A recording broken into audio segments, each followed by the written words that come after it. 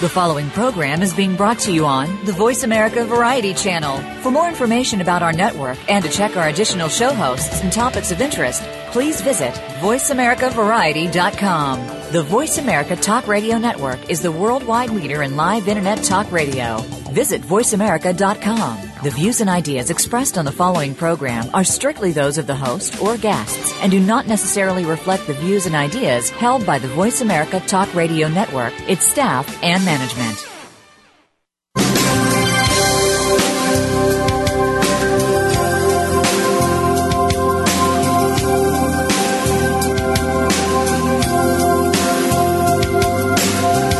Welcome to the Sharon Kleyne Hour, Health, Environment, and the Power of Water. What you hear in the next hour could very well save your life. Now, here's your host, Sharon Kleyne. I want to invite you to listen to the Sharon Kleyne Hour, The Power of Water. I'm Sharon Kleyne. This show has a focus for almost 7 years to get you, the audience, involved in understanding there is a water crisis worldwide. It's not just in any particular country only or a few. It is a global concern. We must join together and begin to study and evaluate and get others and educated about why is this planet Earth called the blue planet? The blue planet, when you're looking from in the universe back to Earth, from the moon or Mars or wherever, you look at blue. And why are you looking at blue? It's the water. The water is what's keeping us all alive. And just remember, there's an invincible water. You can see the puddle, you can see the stream, you can see the river, the lakes, the oceans, you can see your glass of water, your shower water, all the modern facilities that you use using water, but there's an invisible water that is influencing fresh water on the surface of the earth and our cloud system called water vapor, humidity. And without that water vapor, that humidity, and it must be clean, you will not live. Diseases will be out of control. Your organism of the body, the organism of earth, all of these organisms of life, the excitement of them, are all electrolytically energized by water vapor invisibly that you do not see in your life. So we must get together and study every day and educate ourselves about what is happening. Now, that is why this show. The topics we have with the most exciting guests I've ever had from all over the world who have influence and have been involved with diet, with water, issues of health, and learning more about how we can take better care of ourselves. But all of our issues are around water. Now, there is a subject today that I'd love to discuss with you on water and the controversy of water in countries of the world because they don't have enough. Did you know that in other countries of the world, the tribes and the different locations have been having water wars for hundreds and hundreds of years? The controversy of when there became a desert, there was a challenge to where they were going to get the fresh water, and they would have wars over who was going to get the water so far back. Now I have an interesting one today. I want to thank my secretary for getting me always each week some of the latest results and findings on waters and what's happening around the world. But we have a new one. Kenya last week, even during all this horrible tragedy that's going on in Kenya right now with the terrorist attack that they've had at the mall, they did find an aquifer that just shocked them. And it was said this way: this is incredible. Scientists have found an underground water reserve in Kenya so large that it could meet the entire country's water needs for 70 years. This is exciting. So these kind of explorations are continuing all the time. This is a country where it's estimated 40% of the Kenyans have not had clean water. Now, coming to the United States. Here in the United States, we're finding that Florida just filed a lawsuit for water with Georgia. And that lawsuit is a lawsuit that they're having a controversy about the fact that their waters, one state has water that the other state doesn't have, and that they're over conditions of an Apalachia, I have a hard time pronouncing, Apalachicola Bay. And the Water Wars Rise, it's headlined. Now, when they're going to go, and this is what they've done, the lawsuit to be in a U.S. Supreme Court in September challenges Georgia's unchecked and growing consumption of water, which is threatening the economic future of that bay. And it is said in the statement that this coming Tuesday, they're going to be conducting a hearing with U.S. Senators Bill Nelson and Mark Rubio. Now, that is just the beginning. Now, what is happening, it says that the legislature put $4.7 million into a region, to retain workers hurt by this ailing economy because of water. Now, when you talk about economy and what's happening in Florida because of the water issues, and their economy depends upon fresh water. And workers, I had a guest on here one day, Dr. Greg, who said water has hired more people than almost any other resource in the world. If you start having freshwater problems, which is predicted in countries and states all over the world, you are going to have an economic crisis.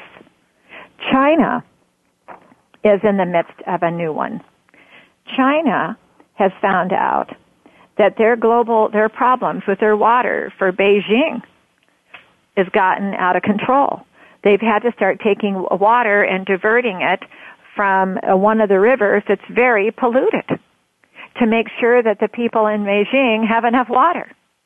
So this education, and here soon we're going to start posting every one of these reports for you to go in and study and try to get individuals to come in and learn what we're learning with some of this research, because we found that this kind of education is out there, but that's something that I do. I'm the founder of Biologic Aqua Research, and that's what I've been researching for over 30 years, is issues of water. You cannot flush your toilet. You cannot brush your teeth. You cannot grow your food with agriculture if there's not enough water. You cannot, our planet will not have a relationship with the water vapor and the air if there's not enough fresh water on the surface of the earth. It has to be. And then I'm going to be soon bringing in Dr. Dwayne Cecil again, who's a climatologist scientist, and he's going to tell us that he can tell us about the effects of the cloud system. We're going to listen to our sponsor, Nature's Tears Eye Mist, with just a mist. You know, your eyes at the surface are 98% water. If your eyes dehydrate, you have vision impairment, all the way to maybe blindness in the future. Nature's Tears Eye Mist is the only product worldwide to supplement that moisture, that water at the surface of the eyes with just a mist. We'll listen to our sponsor, and we'll be right back with Leanne.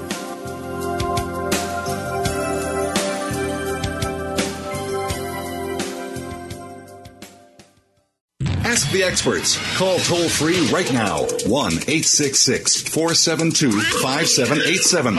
And ask our All-Star team to answer your question. That's 1-866-472-5787. Thank you for calling. VoiceAmerica.com. Discover the secret of Nature's Tears Eye Mist, an entirely different approach to eye care without eye drops. When your tear film is dry, your eyes feel dry. Nature's Tears Eye Mist naturally supplements the tear film with Biologic Aqua Absolute Premium Standard Grade of pure, all-natural water. Nature's Tears Eye Mist, just a mist. All natural, safe, convenient, no preservatives. Nature's Tears Eye Mist can be purchased nationwide at selected eye care professionals and drugstores near you. Streaming live, the leader in Internet talk radio, VoiceAmerica.com.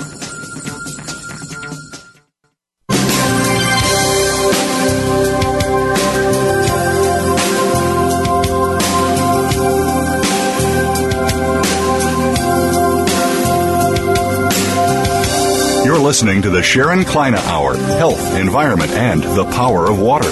If you have a question or comment, please direct your email to SharonKleyneHour@yahoo.com. That's SharonKleyneHour@yahoo.com. Now, back to the program. This is Sharon Kleyne, and we have a very special guest today, Leanne Levin. Leanne, are you with us? I am. Hello, good afternoon. Well, good afternoon. I'm glad that we were able to get you on. I guess they had a hard time getting a hold of you, and I was kind of sputtering along, and I want to tell my audience that I could talk about water, Leanne, all day long if I was prepared. And then I also have to apologize to them. We had some lighting on my desk that I couldn't see my secretary trying to tell me that a message. So I'm going to need to apologize to the audience that I was saying I couldn't read something that I was supposed to be reading. Oh, boy, it's a crazy day. Well, it's beautiful out, and the good news is that it's good food, and it's all simple and easy, so hopefully we can get everybody back on track. You will. In fact, I'm really excited to hear, first of all, now I want the audience to know that Leanne Levin, am I pronouncing your name right? It sounds much more elegant the way you say it, so I'm not going to change, but it was Lavin. My husband is part Irish, and they said they took off the O, so they made O'Lavin to Lavin. So. Okay, so Leanne Levin, and you're the author of a book that I'm really fascinated because I've been studying nutrition for, 45 years. No wonder I got into the subject of water with my research center and focus only on water. But now you have a new book coming out called the Hampton and Long Island Homegrown Cookbook. Correct. For local foods. You know, tell me how you got involved in that, and then I'll tell you where I come from with what I think the huge rage is going to be. What you're doing is going to be the future of everybody pursuing restaurants and locations that are homegrown food. But tell us, how did you get going? How did you do that? Well, I came at it from the standpoint of from a gardening. Not only is it a passion, and I'm a garden designer, landscape designer, but I worked at both the Botanic Gardens in New York, the New York Botanic Garden in the Bronx, and Brooklyn Botanic Garden. And I wanted to know how gardens inspire us, all of us. And I was focusing on artists, so I thought gardens will inspire painters or poets or musicians, but I started with the culinary artists because they use the bounty of the garden in their culinary art. So this was some years ago when I first started the research for the book, and even though now it's become more mainstream, it's certainly not mainstream enough, but it was even more challenging at the time to find those chefs who really do utilize or at the same time develop and promote what I refer to as a true food network, meaning you use your local growers, your artisanal food makers, rather than picking up the phone and just calling a purveyor. Now, what was your occupation? Because I apologize to you. You also were a food inspector? No, I am a writer.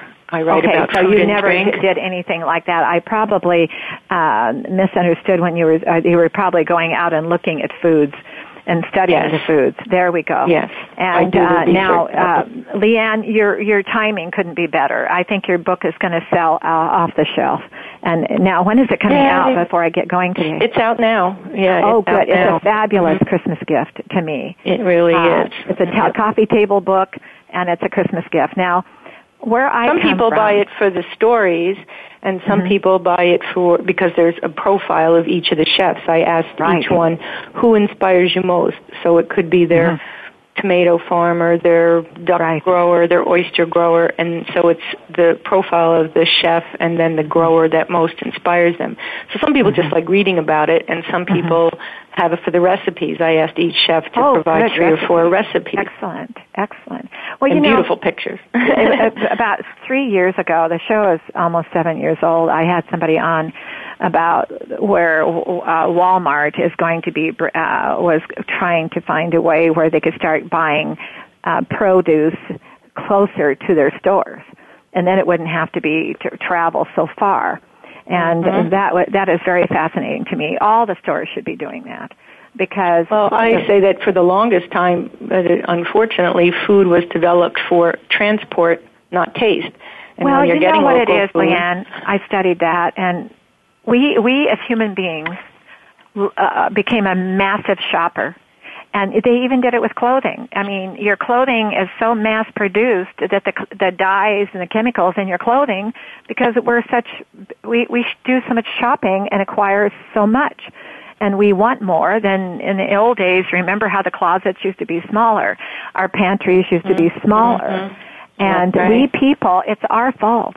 I'm going to say, even the companies that have all that sugar and all the carbohydrate and the artificial flavors, is because we as a society wanted something else. So how are they going to make money, and how is their stock going to increase, and how are they going to get to profits? But they have to satisfy the customer's taste, what they're after. And we're a mass shopper today. Now, back to learning, though. What you're saying is, and I'm saying, is people can learn that there will be available now foods closer to home if you're willing to start looking for them. And if you want them, people will satisfy you by making them closer to home because you're looking for them.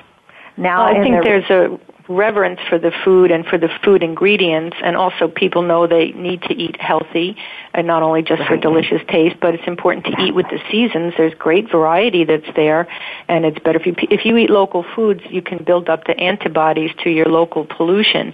If you're eating whole food and it comes from China or Brazil, at least it's better than processed food, but nevertheless you're not getting foods that are good for you in your local area.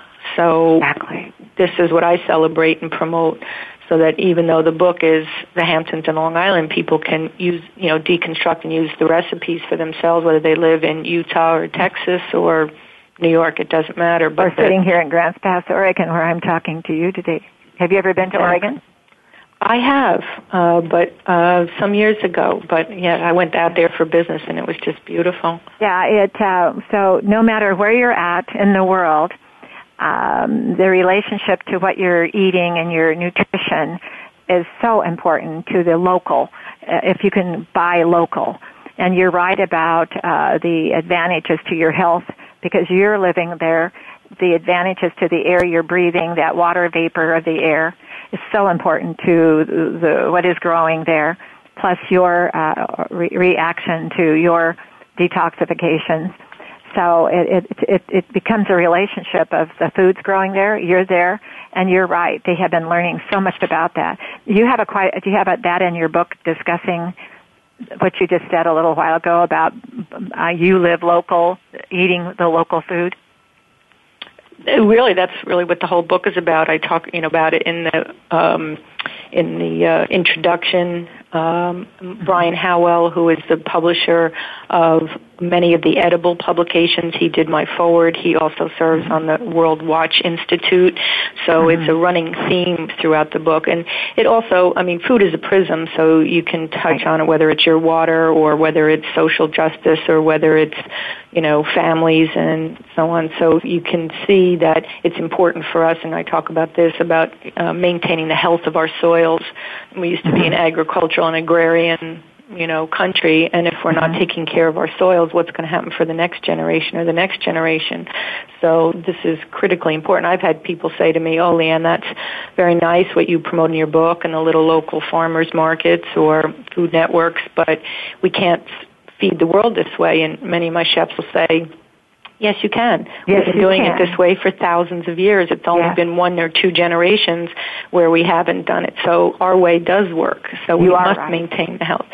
So we can do it. And I think it's also that reverence you have for the local food artisan who makes really good local food for you. So, frankly, people, as you say, they shop too much, they eat too much. So don't eat so much. If you can't say it, don't eat it.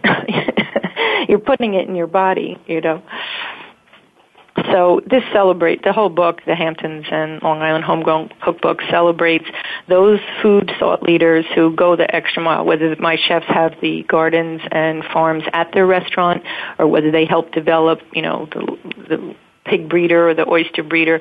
They really work hard at it, and they also give a lot back to the communities in terms of working with the local schools to develop wellness programs and community gardens.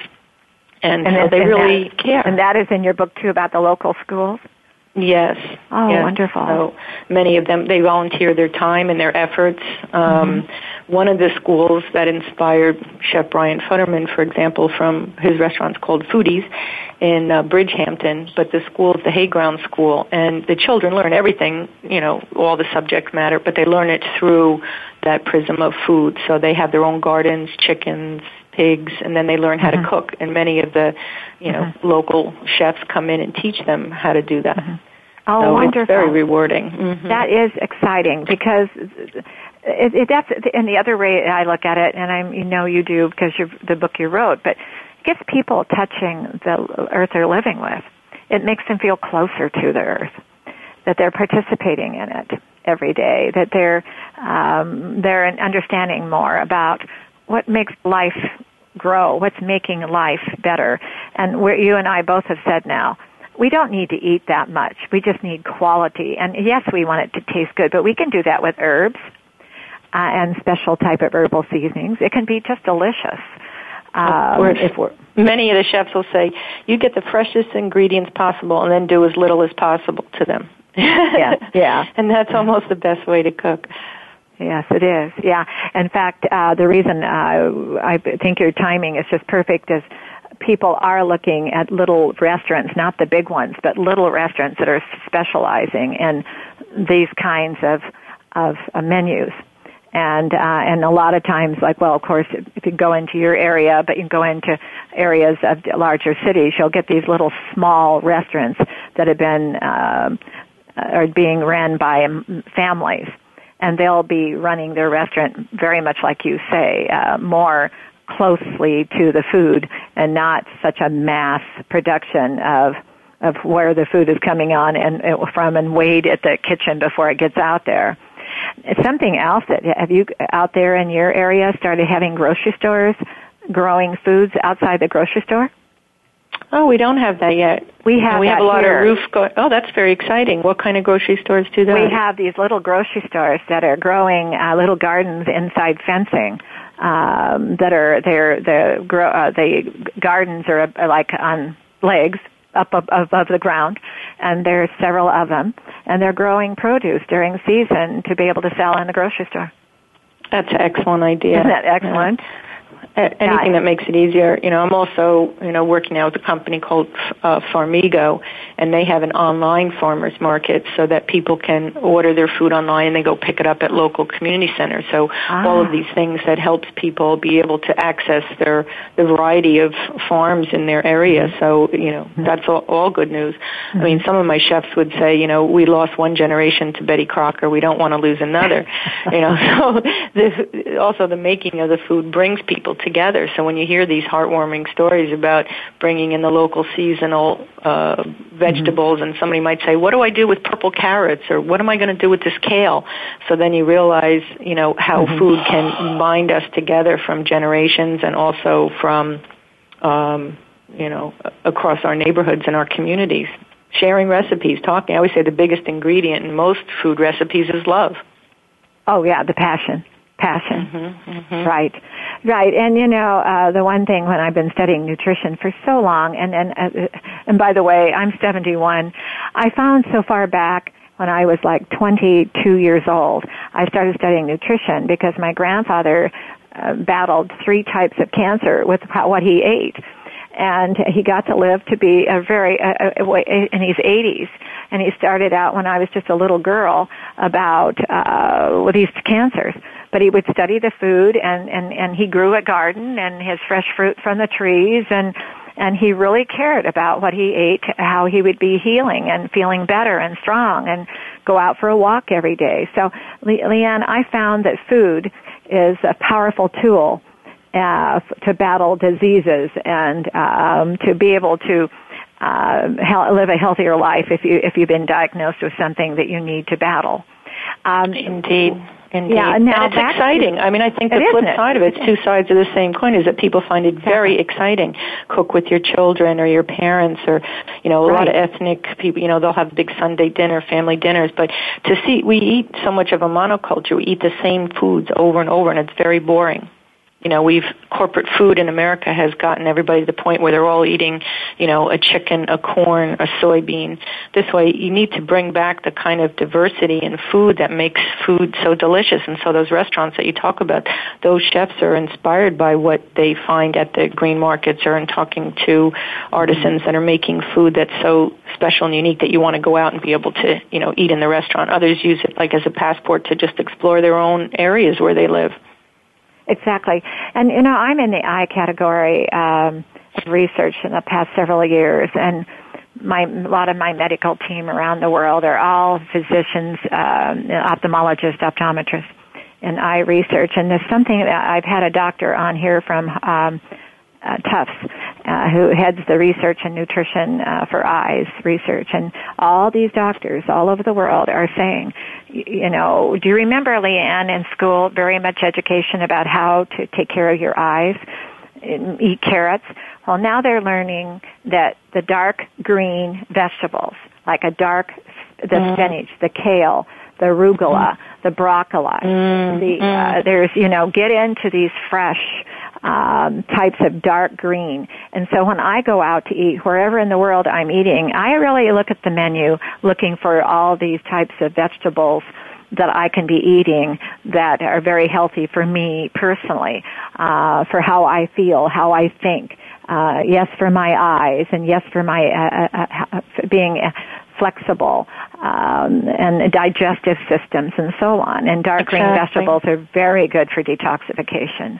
For me, it's not only produce. I mean, that's one of the things I wanted to do in my book, the Hamptons and Long Island Homegrown Cookbook, was to also highlight the growers who, I think it made it more interesting and exciting, so it wasn't only produce, but, expanded out to the fish, meat, mollusks and so on, so that people see, we used to eat so much more, whether it was duck or certain kinds of pig or even game, and a lot of people don't have that anymore, and we really do need to expand it out, so to make food interesting again, so it's not the poor mother saying, what am I going to make? I have to have and how chicken you prepare and it. We're learning more about preparing it. Our forefathers, to me, Leanne, were geniuses. I mean, they didn't have the ability to learn as much. We know maybe too much, or we think we know. Let's put it that way. We think we know, right? I would like to speak in front of about 1 million people, and the first thing I would say, Leanne, where's our common sense? Please don't complicate what I'm going to say today. But back to the common sense of how we eat and how we prepare it. But one of the things our forefathers invented that was sad is the frying pan. Is the fact that everything had to be so fried up, overcooked. Now we're learning to go another direction. And so did you have in there how you prepare some of these things? Well, all the recipes have step-by-step, and of course that was part of the editing process, and, to vet all the recipes, and sometimes you have to laugh, a culinary artist, a chef, the way they communicate is not so much with the words, but they, they're so creative with their hands, but they might say something like, cook it and boil it till just before it starts to boil, and then you say, what does that mean? I don't understand that. So everything had to be very precise and very, measured out. I gave them guidelines. Of course, they could submit any of the recipes that they wanted, but it was a family heritage recipe, a brand new recipe, a seasonal one. Hopefully it wasn't from the summer, because they're much easier to do. I think to get an autumn or winter recipe would be great, and a signature recipe, something that they're known for. So we really mixed it up a lot, and I think the book is all the better for it because it really does show people that there's a different way to make, Nani's stuffed green peppers, and then something that's so local, just as simple as goat cheese, fresh peaches, local greens, and a little bit of local honey, and, people are enthralled. We're going to take a moment with our sponsor, and we're going to come back and we're going to discuss some more of those recipes, because I think if you can tell us a little bit more about that, I think the audience will be very fascinated, because you've touched on to this new local grown, and then people have started having indoor gardens in the wintertime. I'm sure, in fact, I had a guest on our show that up in Upper New York that has been showing people how to grow a small little garden in their kitchen. But Leanne, don't go anywhere. We're going to be right back, and we're going to listen to our sponsor, Nature's Tears Eye Mist with Just a Mist. Did you know, audience, that the surface of your eyes is 98% water? That is, you have a clear tear film over the eye, and your eyes, you have an evaporation, a dehydration to the air you're living in. So the water vapor is not able to absorb the way it should and causes a vision impairment. Nature's Tears Eye Mist is the only product worldwide to be able to supplement your eyes with just a mist. And you gals that are wearing cosmetics, it never runs the cosmetics. In fact, it softens the skin around the eyes. But with a supplement, Nature's Tears Eye Mist with just a mist. We'll listen to our sponsor, and we'll be right back with Leanne.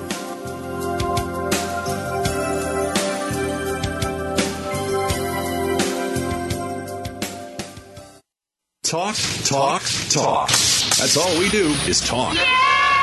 If you'd like to talk, call us toll-free right now at 1-866-472-5787. 1-866-472-5787. That's it. VoiceAmerica.com. Discover the secret of Nature's Tears Eye Mist, an entirely different approach to eye care without eye drops. When your tear film is dry, your eyes feel dry. Nature's Tears Eye Mist naturally supplements the tear film with Biologic Aqua Absolute Premium Standard Grade of pure, all-natural water. Nature's Tears Eye Mist, just a mist. All natural, safe, convenient, no preservatives. Nature's Tears Eye Mist can be purchased nationwide at selected eye care professionals and drugstores near you. News, opinion, your voice counts. Call toll-free 1-866-472-5787. 1-866-472-5787. VoiceAmerica.com.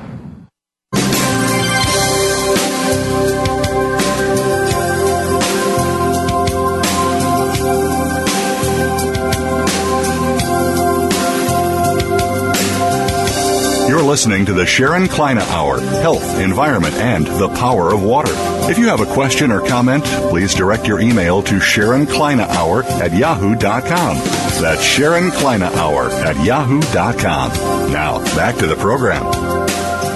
Leanne, we were talking in your book you have a lot of menus and recipes from some of your chefs, or almost all of them maybe are from the chefs. Tell us about one of your favorite ones. Well, a couple that I've made, I make them all the time, but a couple that are real favorites are Chef Tom Shadell's lobster risotto. Okay. And we made it this one time for a bridal shower, and the women just went crazy. It was so delicious.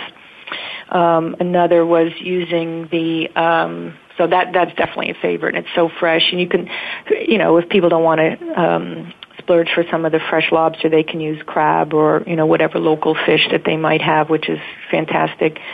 One that I think is really good and seasonal coming up is this salad of local beets and apples, and it's got some cherries and fennel on it, which is really delicious. I've also made we grow a lot of butternut squash in our home garden, so I've used the sage and butternut squash planks. I've made them, very, very often.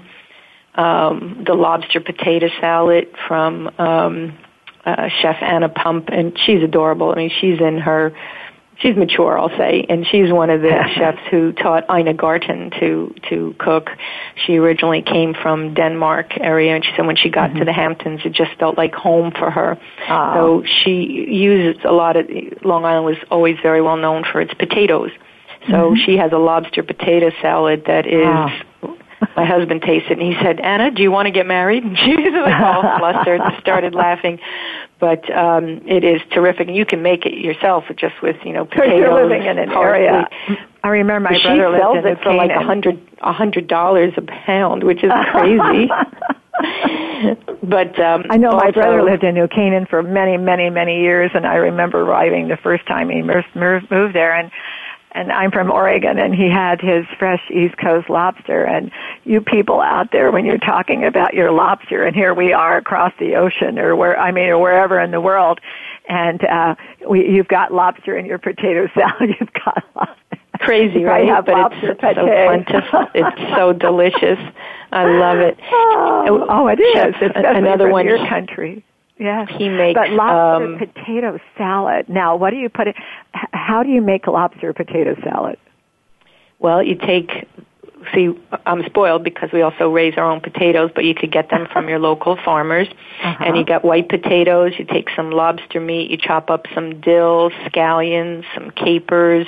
Put a little vinegar in there, black pepper. I make my homemade mayonnaise, so I put a little garlic in that. But you put the mayonnaise in, and that's it. A little lemon juice, and you're good to go. Oh my gosh! Fresh, and creamy. And homemade mayonnaise. Exactly. Haven't made you just take a couple of egg yolks and you put some oil in with it, a little bit of lemon and salt, and that's it. And it's fresh. It's so delicious. It changes everything. Oh my gosh! Did you win your husband's stomach, his heart to his stomach?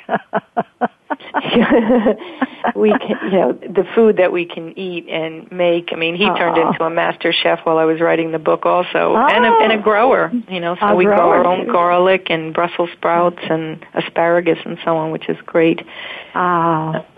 One of the chefs makes his own pizza, and he uses the local cherry wood in the oven wood fire to bake exactly.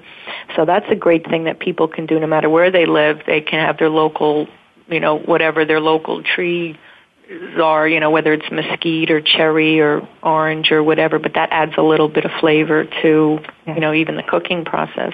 Yes, it does. Now, in the book, I know we're talking about delicacies. We're talking about actually, it's a very exciting fact. I'll call it. You've got on here one day your garden glamour and a speaker person here going around. It is very fashionable right now for people to be thinking about, Leanne, how do I take care of myself? So far back when I was studying water and what happened here with people, and I have a product that was in the cosmetic industry at Bergdorf and Nature's Mist, Face of the Water. But anyway, I was running around the country doing my thing, and all of a sudden I noticed something that people were embarrassed at one point in our life here in this country to say they're vain. I think it's time, Leanne, that books like yours and other people need to know, be vain. It shows you really care about yourself. So when you get up in the morning, you take care of yourself. Be concerning. It's your gift. It doesn't belong. It's your personal gift. And what is the greatest freedom you have on earth is in your mind, caring enough about yourself to take care of yourself. And people need to think about what the trend is of environment. How do we learn from people like yourself about how to eat and ways of fixing the recipes and the menus, and we bring people on the show that are professors from different universities that are studying that all over the world, how to eat better, feel better, and be healthier. Now, also in your book... I think that's true. I think it's funny is that for myself, I always thought that if I used to spend almost all my extra income on clothes or things like that I wanted fashion. I'm a glamour girl myself, and I overheard two women at the Green Market saying not too long ago almost the same thing. She said, I used to spend all my money on all this fashion stuff, which I still love. She said, but now I find so much of my budget is going towards these fantastic exotic vegetables and fruits and things that I'm enjoying. So, but I think people have responsibility for that. I mean, we want to be, we want to enjoy the sensual pleasure of eating good food, drinking wine or coffee or whatever, chocolate, and why not? And teas. I have had, I brought in people from all over the world seeing the teas, the loose leaf teas, and the 5,000 years of tea and kombucha, and more. And there's nothing wrong to be vain. I want to bring the word back. In fact, you should write that book next. Be vain and eat, and how you do your menus in your garden.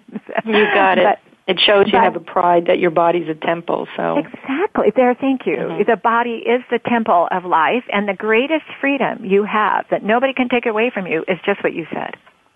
And I think the easy way to get started is that people can not feel that it's a burden, but look at it more that it's exciting and it's interesting, that there's always ways for easy access to get to good food, and then just take an interest. It doesn't take a lot more time. Authors that are more famous and important than me have shown that getting whole foods and making foods is less expensive. A lot of people rely on fast processed food because they think they don't have the time. But by the time you pop in all those different dinners into the microwave, you're actually using up more time than if you had just chopped up some vegetables or fresh fish and just bake that. So it's all doable, and I think people might be concerned that they don't know how to take that first step. So get inspired, whether you read my book or whether you read some blogs or join a group, but, food brings people together. Now, there are a lot of blogs out there having fun with each other about different menus and different subject matters. Have you been doing that with all those people?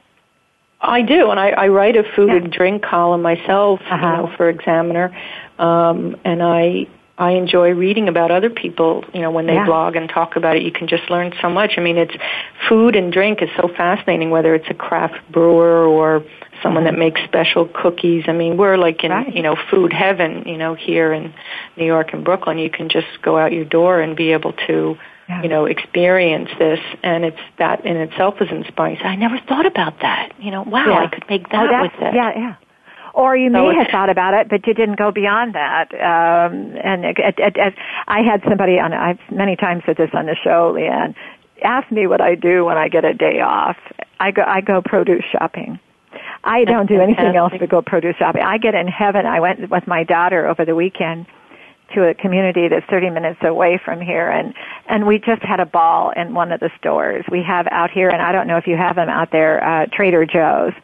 Grocery stores, and we went in there. We spent almost an hour in this little tiny Trader Joe's, and then we went over to another one and saw another place, and it's fun. And then, of course, on Saturdays they have the growers markets, and why would I want to go do anything else? Because look at all the different kinds of produce that's available today that I never had witnessed before. The different colors, like you said, of carrots and potatoes and kale and the different things that are available. If you don't go shopping, you'll never see them.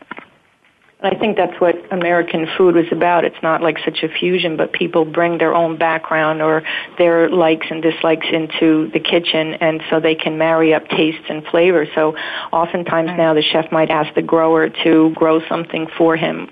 Alternatively, the grower then says to the chef, I was trying out this new kind of zucchini or, mustard green, you want to try it?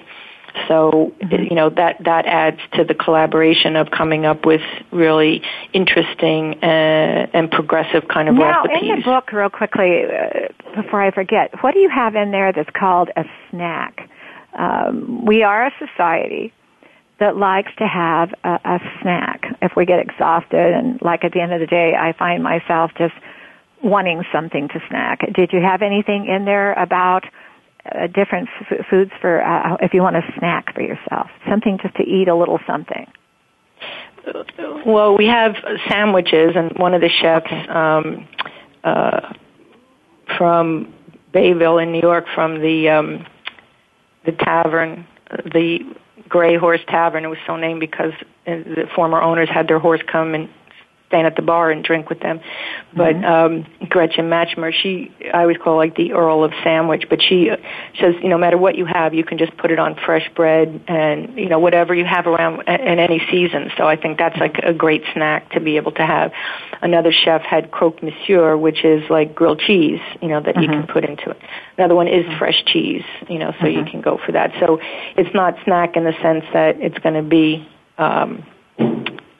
chips or something like that, although many of the chefs did talk about the fact that on Long Island the potatoes are so good, so what they do is they'll take the potato slices and do them up in the oven just very quickly like kale chips, so you can put that on. So that's a very easy thing, for people to do. But so it's more about the whole foods and, eating that way. When you mentioned whole food, I remember when I was in New York and we're Hilton, everything's Hilton when we travel, and we were there, and somebody was going past the Hilton, and we were inside in a restaurant with a Whole Food store bag. And I asked the concierge, "Do you have a Whole Food store here in the area now?" He said, "Oh yes, down at Time Warner Building." So we have one at Union Square. We had a all-natural health food store in the neighborhood where we stayed, but all of a sudden I'm beelining it down there, and of course you've been there, I'm sure. Mm-hmm. It's right around the corner from me. Building. Yep. Oh yeah. It's and I spent quite a bit of time in there. I just love their stores. In fact, the first time I ever went into one, Leanne, I said it was in Portland, Oregon, because I'm Oregonian, and I said to Bill, I said, "Oh, I think I just died and went to heaven." We're so fortunate, not only that, but Fairway, and then we have like a lot of local family-owned stores that have been around for generations. We have A&G, for example, in our neighborhood in the village where, people make, desserts. Of course, they make the fresh cheese there every day, so you can get your mozzarella done, So, and if people want, they can go into every neighborhood and be able to, to source it. Oh my! You would probably be bored. No, before I forget and let you go, what do you have any desserts in there that you found that were very popular with the chef? Well, there's a raspberry and a cherry tart. And it's so beautiful. It was such a gorgeous picture. We used it as like the chapter heading for the North Fork. And it is sort of interesting that the whole area is, based on food. So it's the two forks, or the east end of Long Island, the North Fork and the South Fork. So the cherry dessert, that was a great one. And there's one from Shelter Island, and because many of the chefs, there's a dynamic there that they're husband and wife, and so more often than not, the wife is the pastry chef. So we have many, tantalizing desserts. One is Claudia Fleming from the North Fork Table and Inn, and she's a James Beard Award winner herself, and she uses so much of the local fruit, so we feature her with her strawberry grower. And I'll, sort of pass this on. One of the famous chefs from the Food Network, Tom Colicchio, he always says what grows together goes together, so you can put that into your recipe. And she takes it a step further, because oftentimes people say, well, I don't understand what's, sustainable, or what's not to eat, or whatever. But she says if it doesn't grow by you locally, but you're never going to have it. For example, we're not going to grow bananas here, and we're not going to grow chocolate. Then it's okay. You're supporting those growers in those countries that have it. But if it's doable there, like strawberries or raspberry, and it's just out of season, she's not going to serve it until it is in season. Okay. And I think that's a good rule of thumb to be able to go by. So, if you have, then just go to the autumn or the winter, fruit or vegetable that you have, So, there is a lot of research going on right now that if you're living where you're at, I'm living where I'm at, that you should change, your diet should change with the season. Exactly. And I think that is, and I've been studying water vapor in the air, the invisible water, for 30 years now, and the impact that has on everyday life, on your health every day. that was overlooked. And science has not studied it because I guess it couldn't have been patented. But back to the whole thing, it's the same thing with the water vapor and the changes of the temperatures, and how what it's looking like outside is how you should begin to dress, wear your fashion and your choice of fabrics, and how you should be eating and your sleeping, and mold in, just kind of mold in. And what I say is that, people used to travel for food or for fashion or all those things because it wasn't all the same. People could celebrate the unique personality of every area and every region. I think we need to get back to that as well so that people will travel for the local flavor. Right, exactly. And our seasons are there for a reason. We've got to get back to the common sense that our planet has a season for where we're at for a purpose. And that purpose of its nature is let's just say the float, the mold, the way we should be. It's almost like the Confucius. Before I let you go, I had a Chinese physician on here, and we were talking about the horrible pollution in China, and she was saying how the elderly people, Leanne, in China are not as affected with their health as the young people in China are with the pollution. And the conclusion, of course, is they grew up with Confucius, and they grew up with a better diet. They drank water all day long with diluting the tea. They'd have a little bit of loose leaf tea, but just kept pouring the water on it all day long. Yep, Never kept adding more stronger tea. And they stuck to the vegetables, and they were growing their vegetables, and their outlook on life would stay mellow, and they probably flowed with the seasons too. But the young people want everything fast-paced, eat in a hurry. Everything is so unhealthy that the Chinese young people are not as healthy, and will take a while for them to grow into understanding that you will not live long if you don't take better care of your how much water you're drinking, your diets, your sleep, how long you sit at a computer. This is all, but here again, we're all learning. It's all a learning process, sadly, and we learn from other people's mistakes, other generations' mistakes. But we're almost out of time. We've got a minute left. How would you like to close off the audience around the world on this fabulous book that's coming up for the holidays? I hope a lot of people look at this one. Oh, thank you so much for having me. It's really, my honor to be able to talk about all the issues that are included in the Hamptons and Long Island Homegrown Cookbook, because it's a beautiful book. It's fun to read. It's interesting to learn what their inspiration is, and what I had hoped that when people do get the book and read it, that they become equally inspired to explore culinary art and find out new ways to cook using their local farmers and the local ingredients, and maybe grow some food too, and take care of our bees. We need our local honey, That's right. So I have another whole story for that, but and now the next time you write a book, what you need to do is have a lalique goblet with the most gorgeous spring water in there, and encouraging people at every meal they should have their water. Agreed. Water is the source of everything, right? Yes, it is. Gotta have it. Thank you. You have a nice day, and so I wish you and your family well. Thank you. Same to yours. Thank you. Have Bye-bye. a nice day. Bye-bye. Wasn't that fun? I enjoyed every minute of that. What is life from the beginning of time? It's sitting and talking about food. We go to a county fair, and what do we go for? Is not just the rides and the animals, but to see the food. And when you want to go out to have an entertainment together, where do you want to go to dinner or to lunch or to breakfast somewhere? And out in the whole wide world, you don't even have to speak the language. You can sit there and enjoy the foods and the flavors, and that's something we're learning more about lately. We got in a generation there for a time, about 3 decades ago, of forgetting about that exciting flavor that Earth gave us with nature, not having to use the frying pan for everything, make up those delicious salads with lots of dark green in them, and think about now drinking water and getting away from too much sugar, and the soda companies are trying to help us with that one, and the juice companies are trying to help us. So we get into other liquids, not just the sugar. and the carbohydrated things that wear us out. That was a lot of fun. I enjoyed it.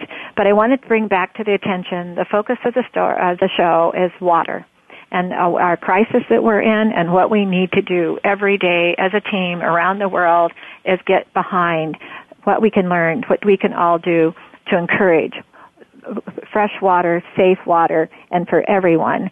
Did you know that 5,000 children are dying a day without water? There's no war for that one yet, and I don't want to see a war, but I would like to see a lot of discussion.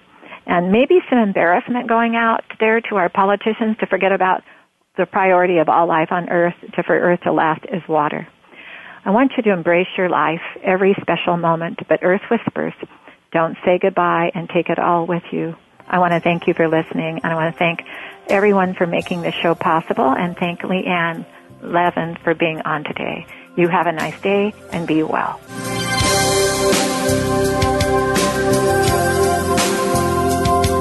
Thank you for listening. Join us next week for another edition of the Sharon Kleyne Hour, Health, Environment, and the Power of Water.